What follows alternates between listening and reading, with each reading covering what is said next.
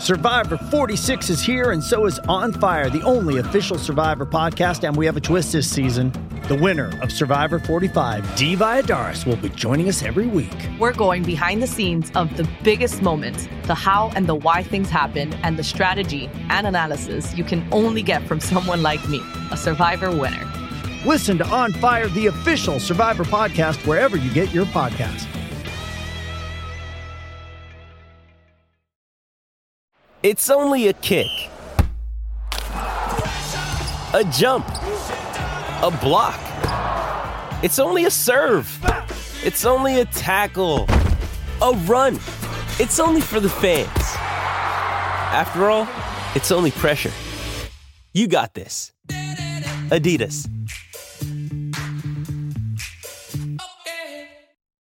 A whole lot to digest with the Penn State football program. We thought it was just, hey, Sean Clifford's health and status. How's that going to impact the rest of the season?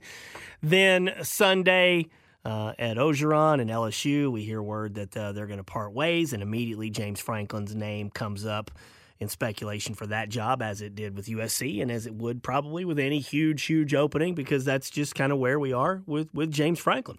Rich Scarcella from the Reading Eagle joins us now. Rich covered Penn State for what are we going on about 40 years, Richie? Where are you on your on the number?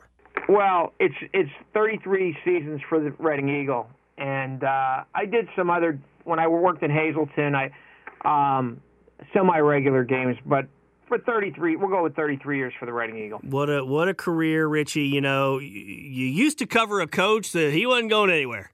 And everybody knew it. Well, I mean, I guess there were times in the 70s maybe where there were some opportunities, the Patriots, the Steelers, what have you. But Joe wasn't going anywhere, and so the Penn State fan base kind of had it really good for decades of knowing that your coach was never going to go anywhere. How foreign is it, do you think it still kind of is to the Penn State fan base to hear their coach's name come up in all of these potential searches? You know, after what's happened the last 9 years, I don't think it's as foreign as it might have been 15 or 20 years ago, Corey. I don't. I think the fan base is obviously a lot younger and more aware than the one 15, 20 years ago. And I don't think it's shocking. I think it's all, and especially now. I mean, how many James Franklin forays have we had? Oh goodness! You know, and he's been mentioned for this job, that job in the last 5 years. So I don't think it's shocking, but it is. I mean, I think it is the way that the world is right now, and I think he obviously has a very good agent, and I can't blame him for that. But I don't. I know what you're saying, but I don't think it's as foreign as it used to be. James Franklin has done an excellent job at Penn State. No one would dispute that. There are a lot of Penn State fans out there that would say, hey, we want him to be the coach for a long time. Other people, as you mentioned, understand this is how the whole thing works, and maybe James Franklin will be Penn State's coach for a long time. But when the news came out yesterday about Ed Orgeron, in any way, were you surprised that James's name popped up so quickly? No, I wasn't. Honestly, I wasn't. I don't see that happening. I mean, if you're going USC or LSU, I think it's a lot less likely that it'll be LSU, frankly, because I think James Franklin's goal is to win a national championship and to make history as the first black coach to win a national championship in college football. And I don't see the path at LSU being as easier or than the one at Penn State or USC. Let's just say that. So I think that's a big factor. Money, of course, is a factor, but I think he can win here. But I think there are things that he wants to get done in terms of assistant coaches' salaries, facilities. I don't know that for a fact. That's my guess. But that's what I see. But I don't think LSU, I don't see that as being a fit, because I mean, the Big Ten East is a really tough division this year. The SEC West is a tough division every year. Yeah, I agree with that. I've thought all along USC would make sense for a lot of reasons for James Franklin, LSU. This was mentioned yesterday by someone, and I haven't researched this a whole lot, but, I mean, we do have to consider this. Once Texas and Oklahoma come into the SEC, will that conference have to do some realignment? And then what if you have to move Alabama? See, the SEC West, as currently construed, is even more difficult than the Big Ten East in most years. The Big Ten East is crazy this year. But if you had to move Alabama to the SEC East, and then you have Texas and Oklahoma in the SEC West, does that make LSU? Does that change the dynamic a little bit in your mind from what you just said about the path? Yeah, I think a little bit, Corey. But look at LSU is getting rid of a coach that won a national championship. What, 2 years? 2 years ago. 2 years ago. Yep. I mean, that's what we're talking about. And if James Franklin thinks the pressure is immense at Penn State, and I don't know if he does or he doesn't. Imagine the pressure at an LSU now, that you're getting rid of a coach who just won a national championship less than 2 years ago. Now, are there extenuating circumstances? Of course, we've read, you and I know I've read some of the extenuating circumstances. Look, it's mind-boggling. Just to summarize it, Orgeron's done some really highly questionable things and made some bad decisions off the field. But if he had kept winning, how much of that would have been overlooked, Richie? Of course, it would have been overlooked, no matter what they say. So, yeah, it's a good point. How do the SEC realigns when Texas and Oklahoma come in? That will be interesting to watch.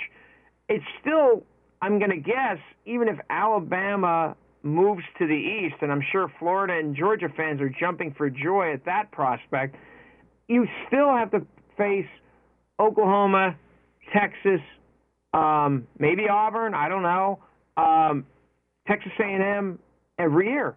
So, that would be interesting to watch. USC, obviously, right now, has the easiest path to the college football playoff, to me, out of USC, LSU, and Penn State. It does. And, USC there are a lot of expectations there as well. There are a lot of high rollers who bankroll the football program, who never liked Clay Helton, no matter what he did. And, there's pressure there, too. So, and it's a completely different lifestyle than Central Pennsylvania. So these are things that have to be considered when we're talking about potential destinations for James Franklin. Rich Garcella from the Reading Eagle joins us now. Again, this came up a little bit before the whole LSU thing yesterday, but Paul Feinbaum a few days ago, who is as connected as anybody in the SEC, he says, I would hire James Franklin.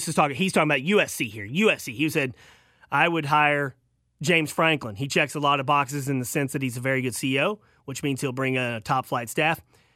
From there, I think this program needs to be run like a big-time operation, which it hasn't been. And again, Paul Feinbaum is talking about USC. John Canzano from the Oregonian, who is as connected as any reporter in the Pac-12, tweeted yesterday, USC football. Talked to a few industry insiders this weekend about the Trojans' search for the next head coach.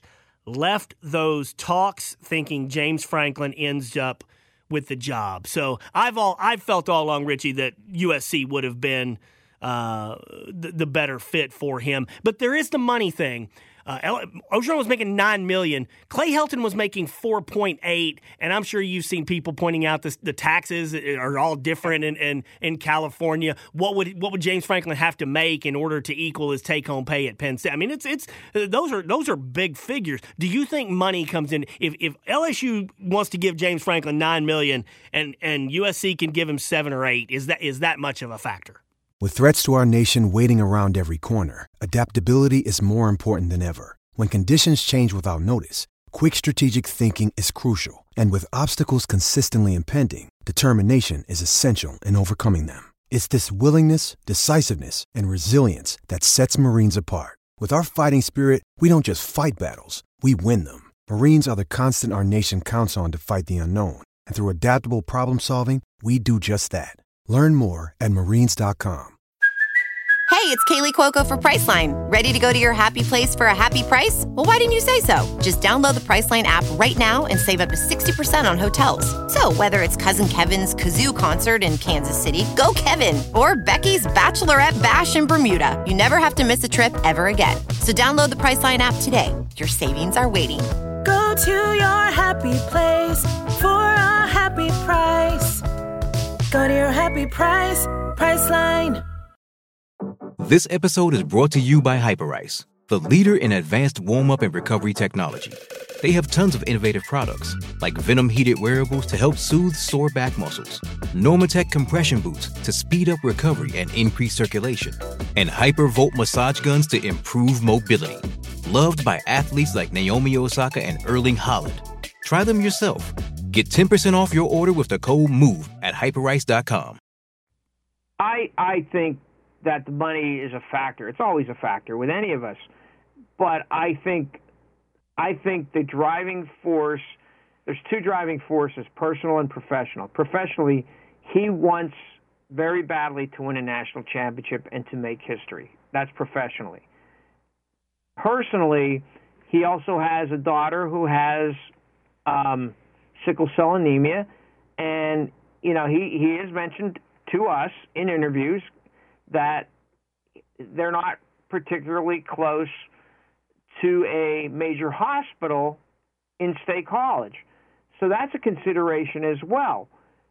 But you also have the lifestyle, and the lifestyle in central Pennsylvania, the access. I know I think Joe Moorhead mentioned this when he was the offensive coordinator at Penn State, how easy it is to get to work every day. Mm-hmm.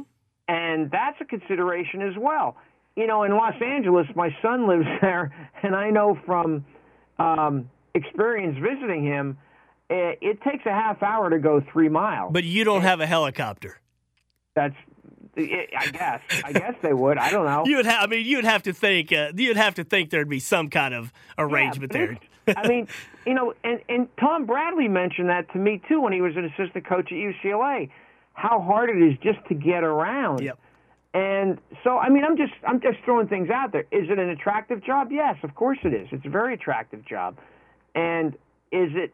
I don't necessarily think it's still one of the top 5 in the country. I might go top 10. I don't know about top 5. But the fact is, it's a very attractive job. And what if USC throws $12 million at James? Yeah.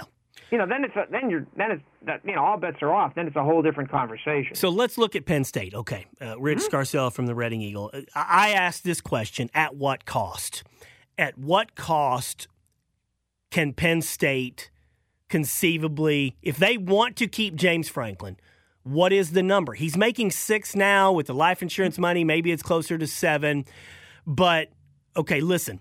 Here's the issue. Penn State has 31 athletic programs. Sandy Barber does not want to cut that number. They've got to pay bills. They need to spend a lot of money on Beaver Stadium. They need to spend a lot of money on renovations elsewhere.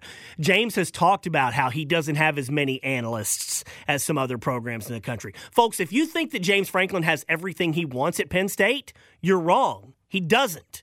All coaches want more everywhere.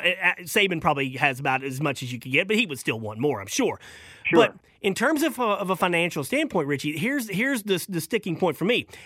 What is the line of demarcation where Penn State says, hey, if you can get that, go. We just can't. Whether that number's 7, 7.5, 8. Look, we're giving you $1.5 million for Yurcich. We're giving you $1.5 million for Pry. We've done what we can. We're going to spend $48 million on the Lasch building. What is the line where Penn State says, look, we can't do this, not with our current economic situation? That's a great question, and I don't have an answer to it, but I know this. We all know football is the sport that drives all athletic department budgets in major, in the top NCAA universities in Division I. So, how far? What is the line of demarcation? Well, maybe only Sandy Barber and President Eric Barron know. I don't know. But here's the other thing too, Corey, to consider. Eric Barron is retiring next year. You're going to have a new president. Yep. Sandy Barber's contract is coming up. What is it? year and a half, 2 years? I think 23. 2023, I think it is. So it's a year and a half. So those are two things. Now, obviously, you're going to have a new president next year. Do you have a new AD in 2023? Because maybe Sandy decides, you know what, I'm going to retire. I don't know. I have no idea. But that's a consideration, too. Maybe James is looking at that. Maybe he, to stay at Penn State, he kind of wants to have an idea of what the landscape is going to be going forward in the next 5 years instead of just in the next year. So I don't know, but financially, I'm not smart enough to figure out finances. You can ask my wife that. So I don't know, but I know that is a consideration about how far do you go to keep James Franklin. That's really, well, it's the $64,000 question used to be the phrase. $64 million question now. Sandy's contract, I looked August 31st, 2023, so about 2 years. So, again, we're talking money. If James wants money, Rich, he's going to get more somewhere else. If James wants to win a national title, where is his best shot? Right here, he's got to go through Ohio State. We all know that. Yeah. If he goes to LSU, he's got to go through Alabama. As it currently stands, he would have to go through Texas, Oklahoma, all these other teams. Mm-hmm. If he goes to USC, Oregon. There's Oregon, and then that's it. So if somebody said, "Hey, Rich Scarcell, where do you think James Franklin is going to be coaching next year?" Given USC and LSU now, maybe there's a bidding war or whatever. Where would you stand right now today? I will say this. I think he's at Penn State a year from now. Okay. This episode is brought to you by Pepsi Wild Cherry. Pepsi Wild Cherry is bursting with delicious cherry flavor and a sweet, crisp taste that gives you more to go wild for. Getting wild may look different these days, but whether it's opting for a solo Friday binge watch or a big night out, everyone can indulge in their wild side with Pepsi Wild Cherry. Also available in Zero Sugar. So grab a Pepsi Wild Cherry and get wild. Yeah, that's where I think. Unless the only caveat is, or the one thing that would draw him to USC, besides, yes, the path to the college football playoff would be a lot easier. If they throw an ungodly amount of money at him, then I could see him leaving. And that's where, to me, the news, it's a great point. That's where the news yesterday changed things for me a little bit. I was probably 75-25 that he'd be back at Penn State because job security, I think, is huge here. You mentioned LSU. They're getting rid of Orgeron 2 years after winning a national title. Mm-hmm.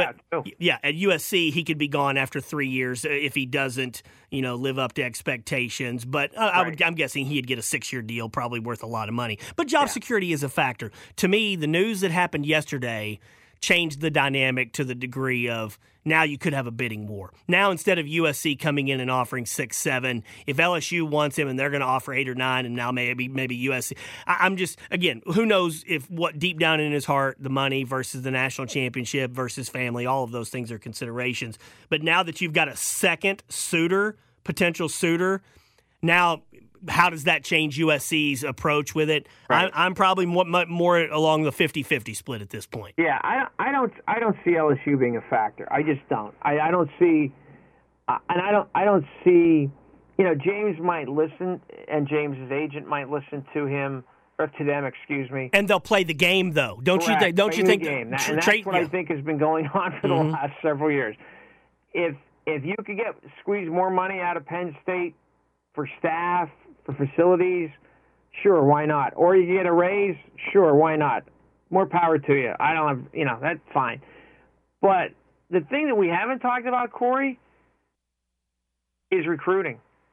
Look at where they are in recruiting right now. Mm-hmm.